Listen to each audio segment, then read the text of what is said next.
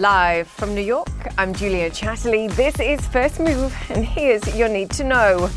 Inflation infatuation. US consumer prices jumped in July, but there are signs of moderation. Messi, PSG's new striker, says he wants to win the Champions League. And DeFi defiled $600 million of digital assets stolen from a key crypto network. Don't panic, I'll explain or try. It's Wednesday. Let's make a move.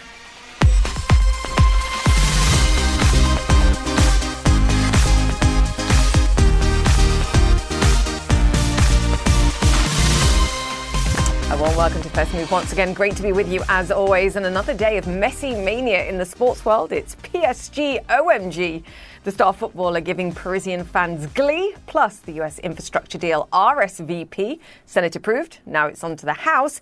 And more market highs ASAP. Yes, US stocks are at records and they're pushing higher after today's inflation data. Let me give you the details. The US reporting a 5.4% year-over-year consumer price jump last month. That's a 0.5% month-over-month rise. It's as expected, and of course, it is way above the Federal Reserve target, but there are bright spots. Core inflation, which strips out the volatile food and energy prices, rose less than expected, and used car prices also softened as well. So this is good signs. And here's a look at the pre-market action. Futures turning higher after that data. We're watching airline stocks, though, too, today after a warning from US carrier Southwest that bookings are slowing as the Delta variant spreads. Building-related stocks gained Tuesday, too, after the infrastructure vote and remain in focus. As I mentioned already, the US Senate earlier this morning also passing a separate $3.5 trillion spending plan that faces another tough legislative slog. The bottom line remains Congress wants to keep the fiscal fire hose flowing, and the White House wants the oil spigots turned on too. Oil falling as the White House pushes OPEC Plus to boost production to ease rising fuel prices that are also flowing into inflation numbers. Another wild Wednesday. Let's get right to our drivers and July's pricing punch. Christine Romans joins us now. Christine, great to have your analysis on this. So we did see another significant jump. It is way above the Federal Reserve's targets, but bright spots within it. I also mentioned used cars. Huge, the sort of drop that we've seen, the relative drop in growth in prices that we saw there. Yeah, I mean, that's a real change, the used car prices, because we had seen big double-digit gains in those prices and now some moderation there. I think there are two ways to look at this, these numbers. One, if you're a consumer, this confirms everything you know. Anybody who's bought anything over the past month knows that these prices have been going up. If you're an investor, though, you're looking at these signs of moderation and you like what you see. You like the core rate up 0.3%, a little cooler than what we saw last time around, and you like some of those places where you're seeing some moderation. Still, though, the overall headline number, 0.5% increase month over month, 5.4% year over year. Those are numbers that signal to you that prices have been rising pretty aggressively here as the economy roars and there are these mismatches between supply and demand. So for consumers, this confirms everything they already know. For investors, I think they're focusing in on some of those signs that maybe the worst is behind us in terms of price increases. Yeah, the Institute of International Finance noted last week that the US price markups that we're seeing far surpass anything like what we're seeing anywhere else in the world. And we can point to the bottlenecks that we've seen, but I think we can also point to the money that people have in their pockets and they're absorbing these costs and businesses are able to pass them on, which we've heard in earnings season as well. So it's a question of when that moderates, whether or not the price wage rises that people are seeing are even compensating them to some degree for the prices that are playing. Because at some point, you have to assume that some of this unravels. But we're going to talk about something else.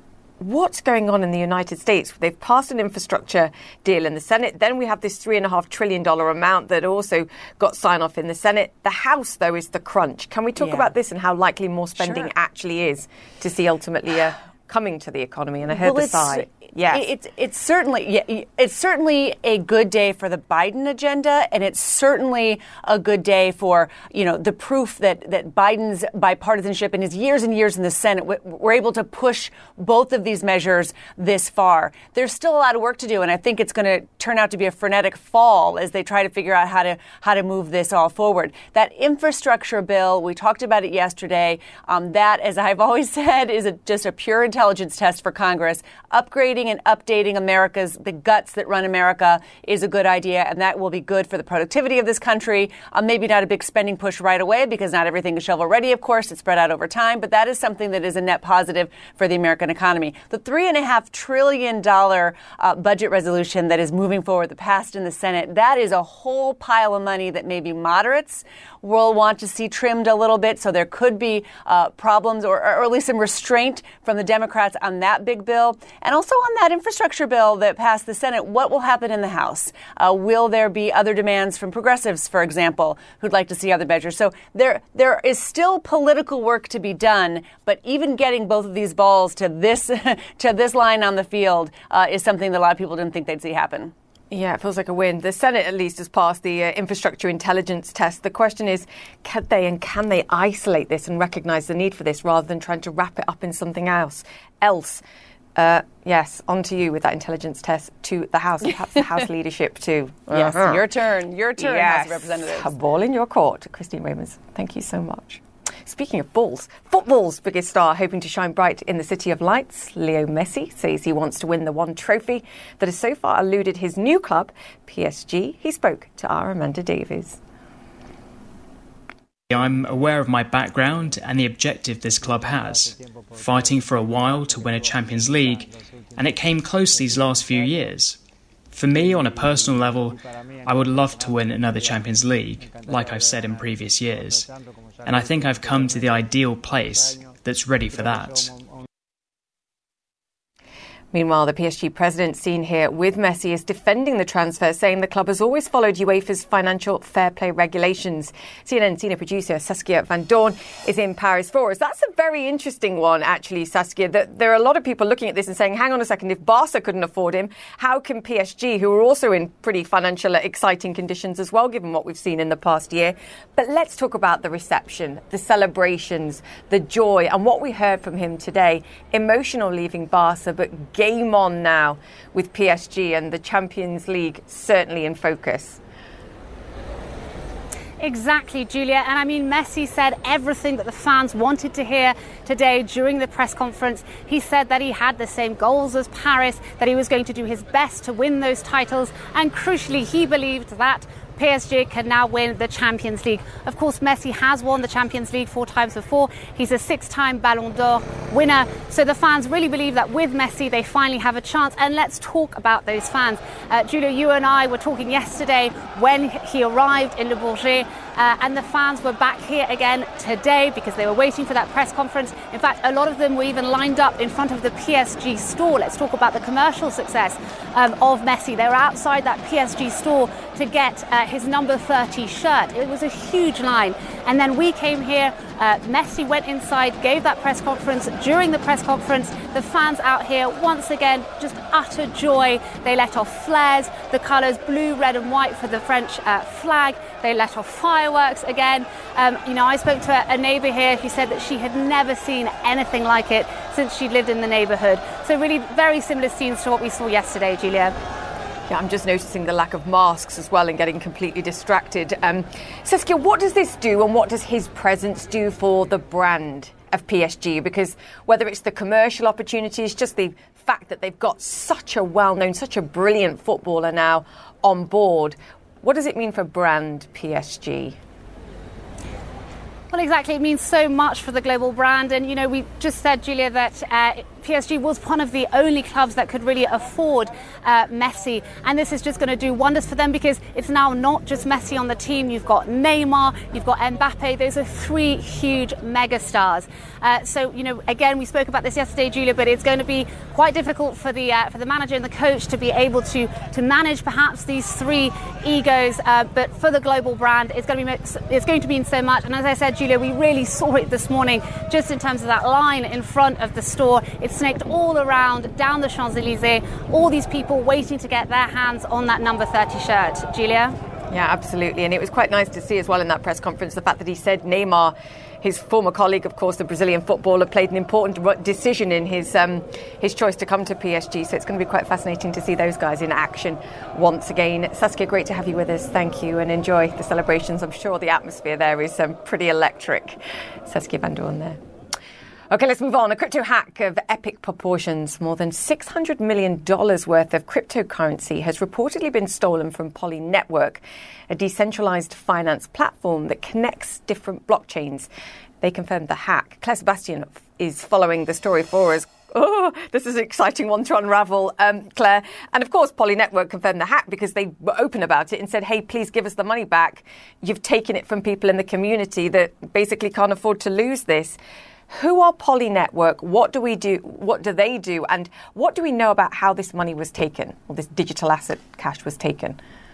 Yeah, so Poly Network, as you said, they are a sort of platform that promotes the interoperability of different blockchains. We know there are different blockchains out there, the likes of Binance Chain, Ethereum. They allow them to sort of work together for contracts and transactions to be executed across different blockchains. So that's their mission, that's their philosophy. And in terms of the hack, well, they disclosed it, as you said, they tweeted out an open letter. We live in a world, Julia, where the Dear Hacker letters are now being published on the internet. So they published this letter yesterday around lunchtime, and the letter said, we want to establish communication with you and urge you to return the hacked assets, an appeal, as you noted, to some sort of perhaps affinity with the crypto community. They said the money you stole is from tens of thousands of crypto community members, hence the people. So that's sort of the first we heard about the attack. Then analysts start to move in and try to determine how it happened. A company called Slow Mist, which is a sort of crypto intelligence company, they said that more than $610 million were transferred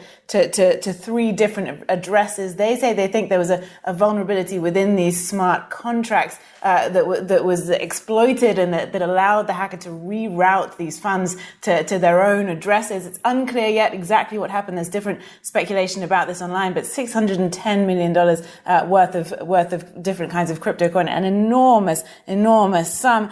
So that's really where we are now. But in terms of the return that Poly Network has asked for, we are now starting to see, this is really interesting, some of the funds being returned. As of about an hour and 20 minutes ago, almost 4.8 million in various different coins has been returned. That's obviously a very tiny fraction of the overall amount, but still begs the question as to who might be behind this, whether it could be, a white hat hacker perhaps trying to make a point, maybe even an inside job. We just don't know at this stage, Julia. Yeah, and I think one of the big questions that I was asked when this news broke was, so does this mean the blockchain itself, which records all the data, has been hacked? And no one's suggesting that's the case. So I think this is a very important aspect of this. And when we're talking about, we've touched on it on this show, decentralized finance, we're talking about what people hope is going to be, and you mentioned smart contracts too, a more efficient, quicker way of getting insurance or loans out there. But this is the last thing the industry needs. And what we have seen, according to those who are tracking this data, an explosion of fraud, theft, crime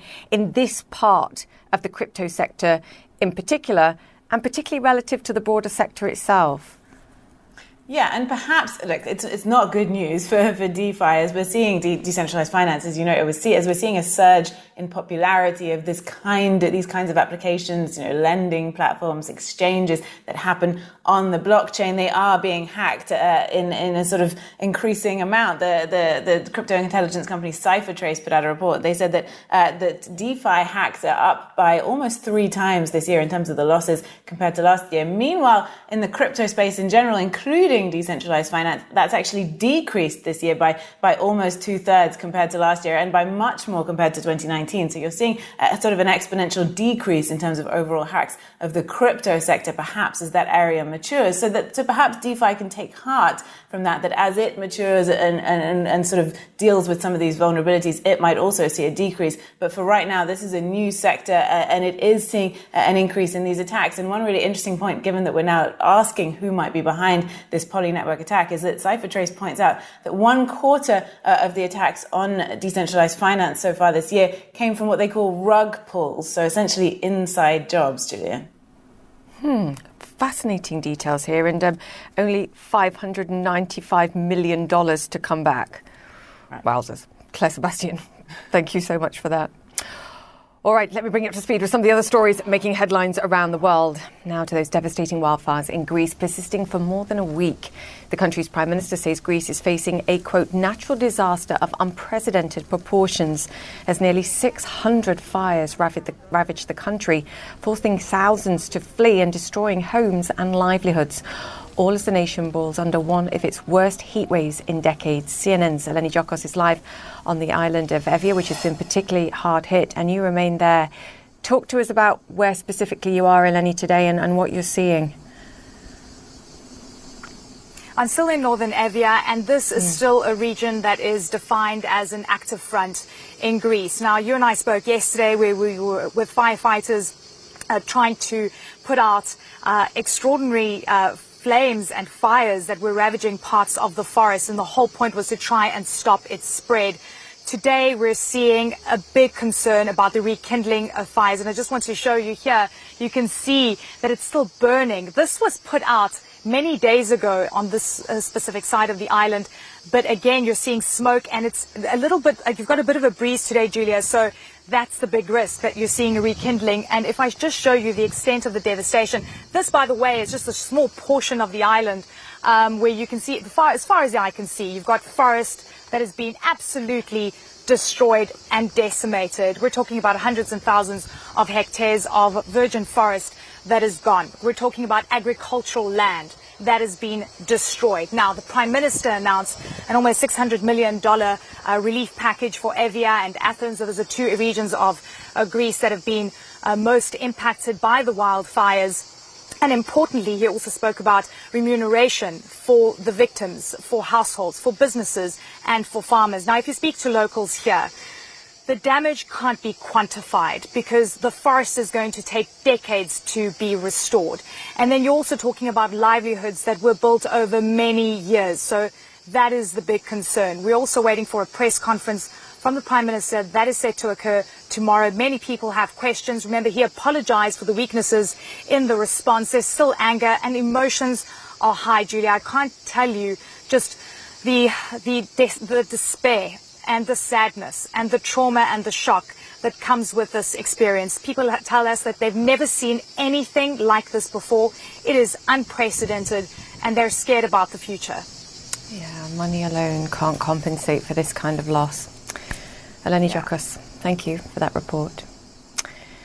Okay, Taliban fighters in Afghanistan appear to have captured a 9th provincial capital this week. A local official says the city of Faizabad was the latest to fall after government forces retreated. The Taliban have now seized most of the north and are trying to take the region's biggest city. So to come here on First Move, a grocery bolt-on. The Estonian mobility group adds a new twist in a bid to deliver the super app variety. We speak to the CEO. And taxing for takeoff, the electric air taxi startup that's making its Wall Street debut in 15 minutes from now. We speak to Joby Aviation's chairman. Coming up on the show. Stay with us. Welcome back to First Move. We've brought you merry merriment in France. What about the stock picture in the United States? Well, I can tell you that's far from messy. US futures pushing higher after an encouraging read on US inflation. A red card, though, overall. Prices rising 5.4% year over year. But early signs of some core inflation moderation and hopes that the recent spike in items like used car prices is truly transitory, as the Federal Reserve repeatedly insists. Airlines on the descent, however. Southwest warning it may not be profitable this quarter due to fewer bookings and increased cancellations. JP Morgan says spending on air travel fell almost 20% from its recent peak late last month due to COVID concerns. Lisa Challet joins us. She is the Chief Investment Officer at Morgan Stanley Wealth Management. Lisa, great to have you on the show. Much to discuss this morning. Let's hone in on the inflation data. Investors seemingly taking heart from that read and some of the signs within it that we are seeing moderation. What's your take? Look, clearly the arithmetic suggests a little bit of deceleration in some of the items that are certainly related to supply chain constraints, like the dynamics in used cars, which is, filtered through from the semiconductor shortages, which affects, new manufactured vehicles. But our read is, let's focus on the headlines. Let's focus on the reality of the matter. And the reality of the matter, to your point, is headline inflation is still running at 5.4%, about the same as last month. While the core is cooled ever so slightly, we're still talking about a number of 4.3%. which is meaningfully in excess of the 2% target that the Fed has set. And so, we're really now starting to get into the zip code, in our humble opinion, where the Fed is going to be tested around their framework of what it means, what average inflation targeting really means, and what are the timeframes over which they're going to care about this. Their preferred measure, as we know, is the Personal Consumption Expenditure Index, the PCE. That tends to run a little bit below the CPI because it has a different mix of things like rents and wages. But even that is going to probably, show a number of 3.6% year over year in the core. So our view is that this debate around the urgency of what the Fed is going to do, the timing of the taper, and the resilience of their framework and the credibility of their framework really is going to continue to be tested by these numbers. It's so fascinating, isn't it? Investors are clutching at the signs that this is going to moderate and therefore the Federal Reserve won't have to move. They also hone in on signs of perhaps slowing growth, the concerns about Delta. You're less worried about that too. And when you look at the overall headlines for US growth, particularly relative to the rest of the world, growth is strong. I mean, the Federal Reserve is looking at high inflation. It's also looking at solid growth. Let's be clear. Yes, let's be clear. One of the things that I think a lot of folks have lost touch with, including, some of the folks in Congress who are, debating our current infrastructure bills. This is an economy that grew last quarter at 6% real. With those inflation numbers that we just talked about, it means a nominal growth in the economy of double digits. Those are not levels we've seen since the early 1950s.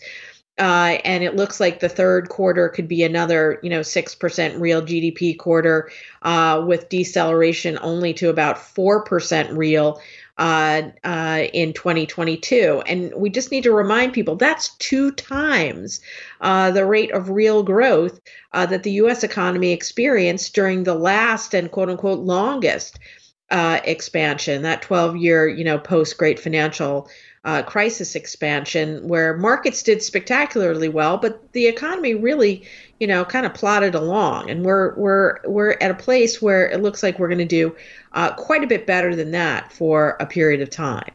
So I can give you a whole list of reasons why you might want to be defensive if you're an investor here, whether it's concerns about the spreading of Delta, the message that the bond market perhaps is sending with interest rates coming down, some of those fears of growth, but you've sort of debunked them quite successfully, I think, there, quite frankly. Perhaps the Fed does decide to act and that it needs to cool things down a little bit. There are reasons to be defensive if you believe they're coming, at least in the short term. Firstly, Lisa, what do you think? And if the choice here for investors is to go into something like tech stocks for defensive purposes, is that really a good idea too? Yeah. So, Julia, I know you follow our work and you know that our concerns have been that increasingly, the markets and the indexes, which are heavily weighted to some of these, mega cap tech names, are quite vulnerable. And they're vulnerable not only because valuations are quite extended, but earnings expectations for next year are quite extended, and the dependency of those valuations on extremely, and in many cases, historically low interest rates has just continued to rise. And so when we sit a little bit more soberly and look forward at 2022, we see not only rising rates, rates on the 10-year potentially getting into the 1.6 to 1.8, even 2% range, but we see more regulation on these tech stocks and, quite frankly, higher taxes. And none of that is factored in. And those 3 things, in our humble opinion, could be kind of the triple whammy for some of those perceived safe stocks. And instead, we would recommend, if folks want to be defensive, maybe try those tried and true things like, staples and utilities again. Yeah. It makes a lot of sense to me, quite frankly. And Lisa, you're completely right.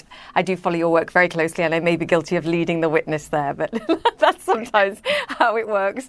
Great to have you on the show. Thank you so much for your wisdom today. Lisa Shallett, the Chief Investment Officer at Morgan Stanley Wealth Management. The market opens next. Stay with us. Welcome back to First Move, and US stock markets are up and running after another summer inflation scorcher. US prices rising 5.4% last month, but there are some hopes that recent inflation data points may be transitory, and that's pushing the Dow and the S&P to new record highs. The way to the world, though, on parent company of Weight Watchers, shares of WW International shedding about a quarter of its weight after a 40% second quarter profit drop and a soft outlook as subscription growth slows. Energy in focus too. The White House urging OPEC Plus to boost production, calling its gradual approach to raising output, quote, simply not enough. Fuel prices have risen by almost 90% a gallon over the past year. Okay, now to a startup taking on Uber with explosive growth. Estonia's Bolt is expanding at breakneck speed, now with over 75 million customers worldwide and a valuation nearing $5 billion. The backbone of the business is micro-mobility with ride-hailing and scooters. Then it took a slice out of the food delivery market. Now Bolt is promising to deliver groceries to your door in 15 minutes. Marcus Willig is the CEO and founder of Bolt, and he joins us now. Marcus, fantastic to have you on the show. You know, I've just been looking at some of your growth stats.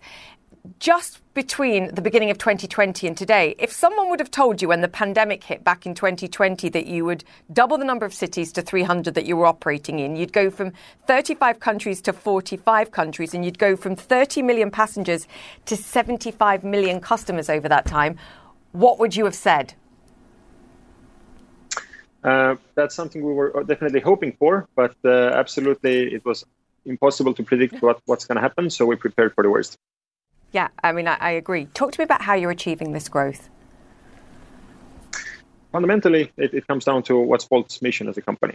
And what we want to build is an alternative to the private car. And we see that especially in Europe and Africa, it's a far better opportunity to do that than in the US, because cities are generally denser, car ownership is lower, and I think we can actually build a truly viable future here where people can use on-demand transportation when they actually need it. So that might be micromobility with electric scooters or electric bikes. That might be ride-hailing. That might be delivery products. And so instead of people going to the store, they can get by the store. What sets us apart from every competitor out there is that we're far more frugal and operationally efficient at what we do. And we need to recognize that transportation and food are some of the largest consumer spending categories in the world. So price really matters. So this is not the traditional space where you can only focus on the software side of it, but you actually need real physical operations on the ground as we have in 45 countries. And we do that better than anyone. Wow. Okay, there's so much in there. Let's hone in on grocery delivery to start, and then we'll work backwards to the ride-hailing, because I agree with everything you said about the opportunities in terms of grocery delivery, but specifically in Europe. Why the choice to go to Europe when, I mean, I was listing them. Getir, Gorillas, Wheezy, Flink, Zap. There are so many competitors that all believe that they can have an edge in this market. Can you do it, and can you make money, Marcus? So we're very used to competition. We're now about 7 years old as a company. From day one, we've had competitors in every single product line that we operate in. And what we see across the board, what makes sense, what gives us an edge over competitors, is that we really focus on what consumers care about. And we've never heard a consumer say that they want the prices to be higher, they want the service to be slower, they want the quality to be worse. But we know exactly that all of those things are already true today, they will be true in 10 years. That we need to focus on speed, we need to focus on pricing. And that's what really has set Bolt apart in every category. So that's the first one, that's the DNA of the company, really being operationally excellent. But the second one is that we now operate this ecosystem with 5 different products. So actually, each of those has a strong synergy with each other. So consumers that already use us, and we have 75 million customers across Europe and Africa, they already know the brand. They already have their payment details stored. We already know their locations. So it gives us a big edge over any new entrant that's now trying to enter the space. I'll come back to that because that's an interesting point. But first, I was looking at just some of the data in the UK from the lockdown that they had back in January, and just 16% of the country's grocery spending I believe, was online, so 16%.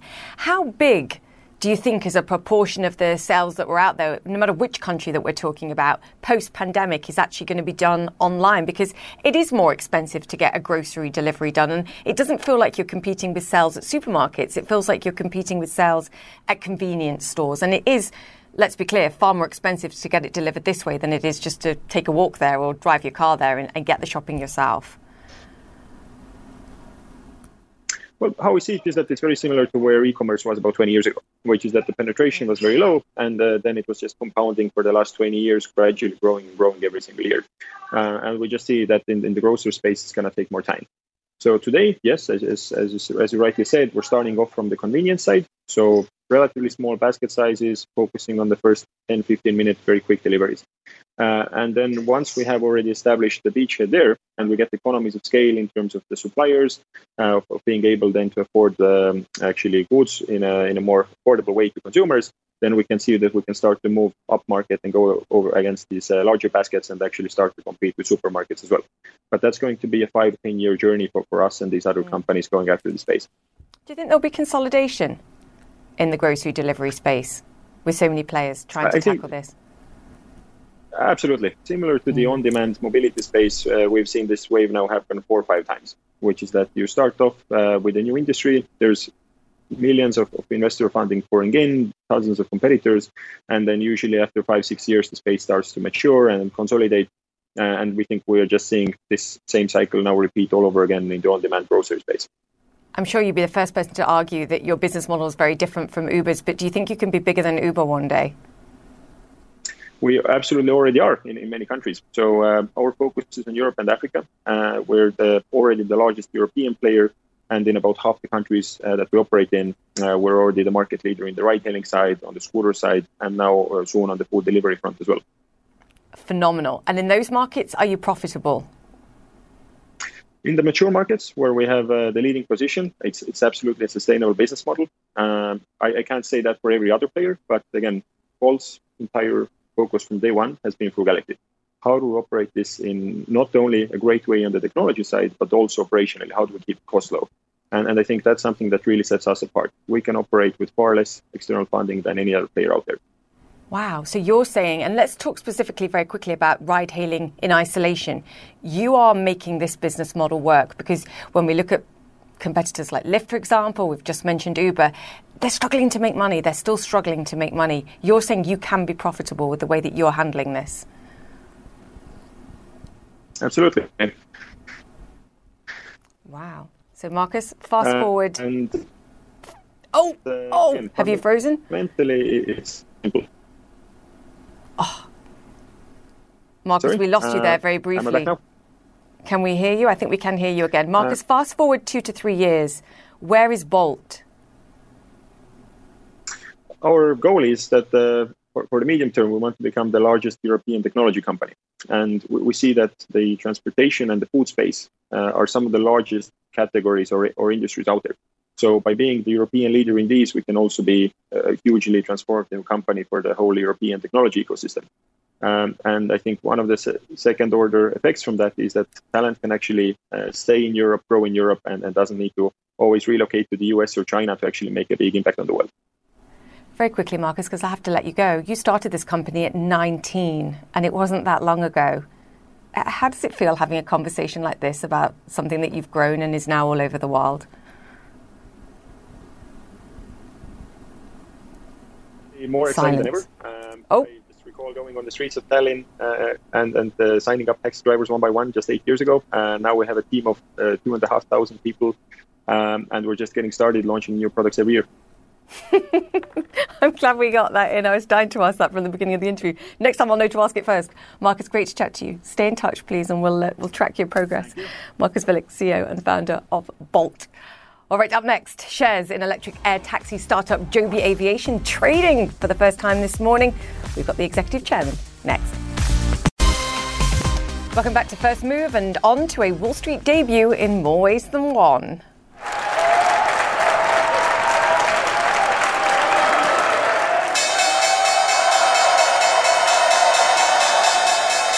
Shares in electric air taxi startup Joby Aviation begin trading on the New York Stock Exchange today. And as you can see, great excitement there ringing the bell.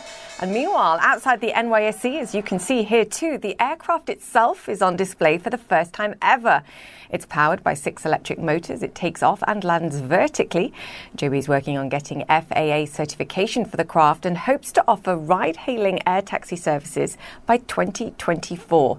Joining us now is Executive Chairman of Joby Aviation, Paul Sciarra. Paul, fantastic to have you on the show. Very quickly, how does this day feel? Well, Julia, thanks so much for having us today. Obviously, part of this is really exciting for the broader team. We've been working on this aircraft for the greater part of a decade, and even just in the past 6 months, we've had an opportunity to prove things that people didn't think was possible. A fully electric aircraft that's able to travel 150 miles on a single charge, and also is almost 100 times quieter as a helicopter. So we really think about today as an opportunity to celebrate that achievement.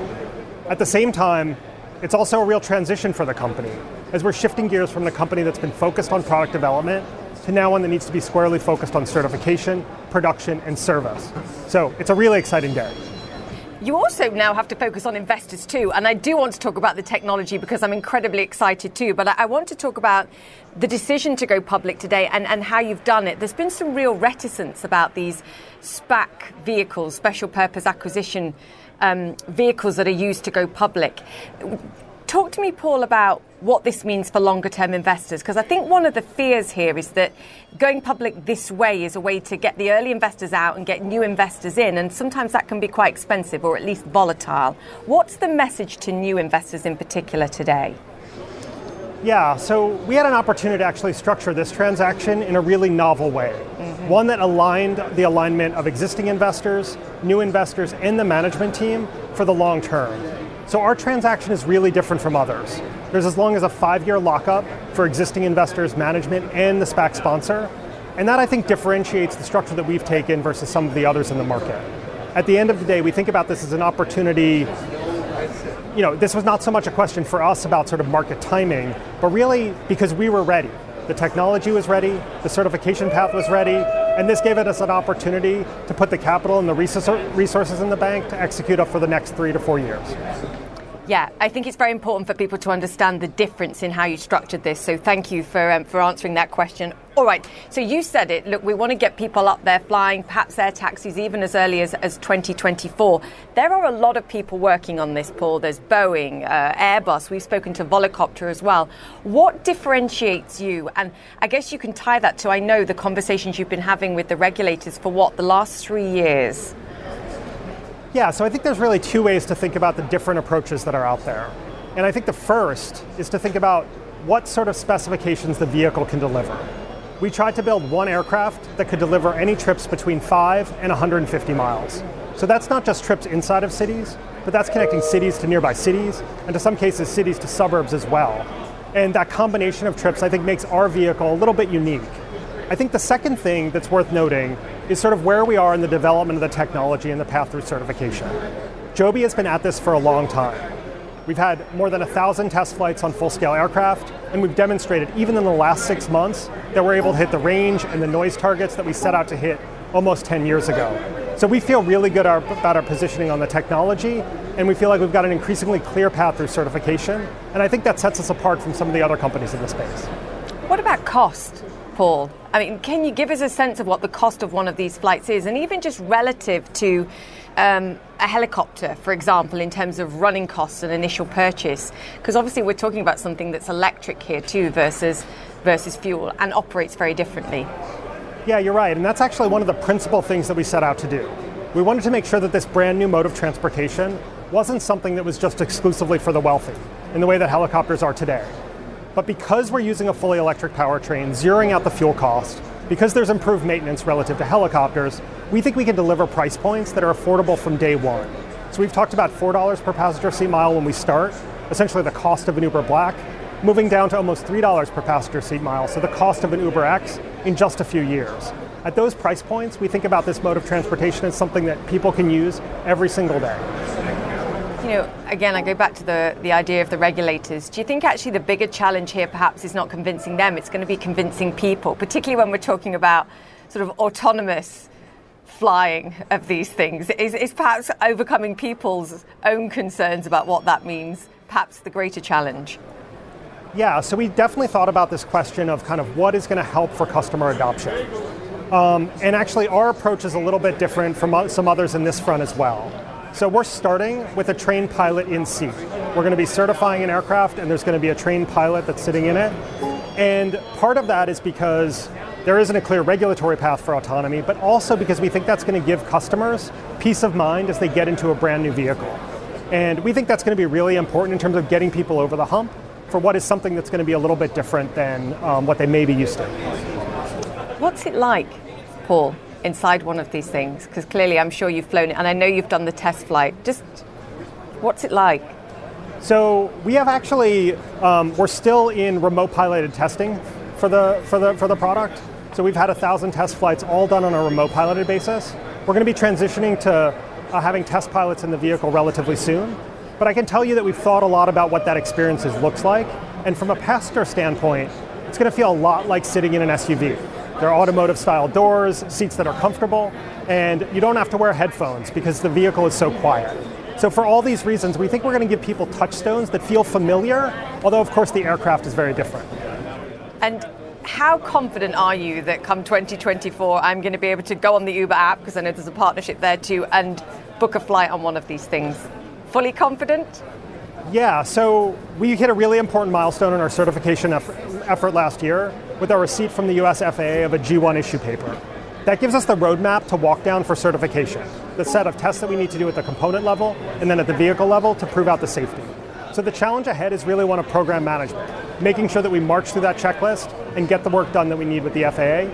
And I can say we feel good about our confidence level when it comes to reaching that certification date in 2023, rolling out service in 2024. Okay, let's hope that path you fly down as opposed to walk down. I'm going to come down to the stock exchange later and take a look at it. Paul, congratulations today, and thank you for making time for us. Paul Thanks so much, Julia. I appreciate it. Executive Chairman of Joby Aviation. Thank you, sir. All right, after the break, Star Wars fanatics prepare to be blown away with a new experience you're sure to love. Don't believe me? I find your lack of faith disturbing. Come on, Dad. We gotta go save the ship. No. We're gonna save the galaxy. Welcome back to First Move. There are less than 2 months to go until Dubai opens the doors of Expo 2020. The massive event could also throw open big opportunities for two other nations, Israel and the UAE, that only normalized relations a year ago. For more, here's Nina Dos Santos.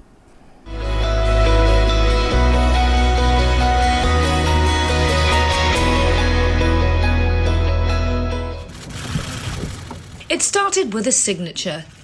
The Abraham Accords have been a boon for business between Israel and the UAE. Now, Israeli entrepreneurs like Yariv Cohen hope to see it flourish further at Expo 2020 in Dubai, the first global event in the region since that signature. Dubai Expo for me represents the perfect combination of business, sustainability and policy. Heading up a renewable energy company in Dubai, Cohen is particularly excited about the focus on sustainable technology and the potential opportunities he can seize upon. This is the right place to be because the theme of Expo is sustainability, which is exactly what we do. We provide solar system on homes that people that don't have power today. The policymakers in the world will come here. So we're looking for collaboration. It's not just a networking event, it's a lot more bigger than that for us. Wow, very interesting. What a panoramic view of Jerusalem. Once finished, Israel hopes its pavilion, which recreates an old Middle Eastern tent made up with LED panels, will be the home for partnerships, big announcements and deals. So how are you getting ready for Expo? Oh, there's a lot to do. It will be a major event. Well, hopefully it will be a successful one outside. In July, business between the countries reached $675 million. And for Israeli Ambassador Itan Nae, Expo 2020 in Dubai will be a gateway for more. We want to show Israel. We want to show our culture. We want to show our innovative spirit. Cooperating is the way forward. That's Israel's mantra, literally. Towards tomorroor. El HaMachar.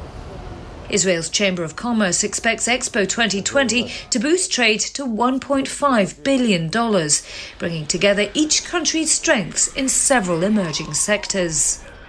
There is a great synergy, whether it's agriculture, agrotech, food security, cyber, artificial intelligence, everything tech, meditech.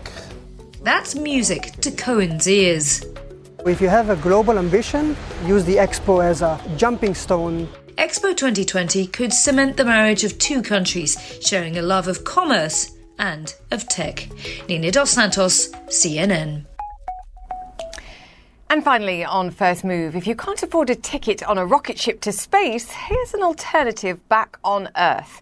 The Galactic Star Cruiser is taking bookings. It's actually Disney's new luxury Star Wars hotel. And it does come complete with lightsaber experiences and Star Wars characters to interact with. It will open at Disney World in Florida next spring, and a 2-night stay could cost a family as much as $6,000. May the force be with you and your credit card. That's it for the show. Stay safe. Connect the World with Becky Anderson is next, and I'll see you tomorrow.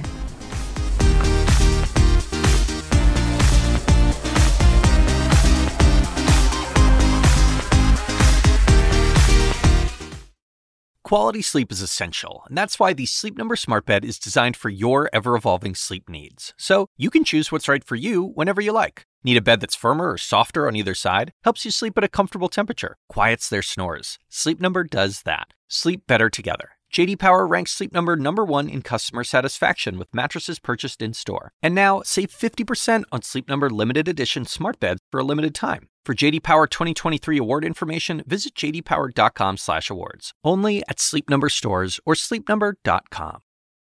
Now streaming exclusively on Max, a new CNN Flash doc about the album that has Nashville talking, Call Me Country. Beyoncé and Nashville's Renaissance. Watch it at max.com/callmecountry. Max subscription required.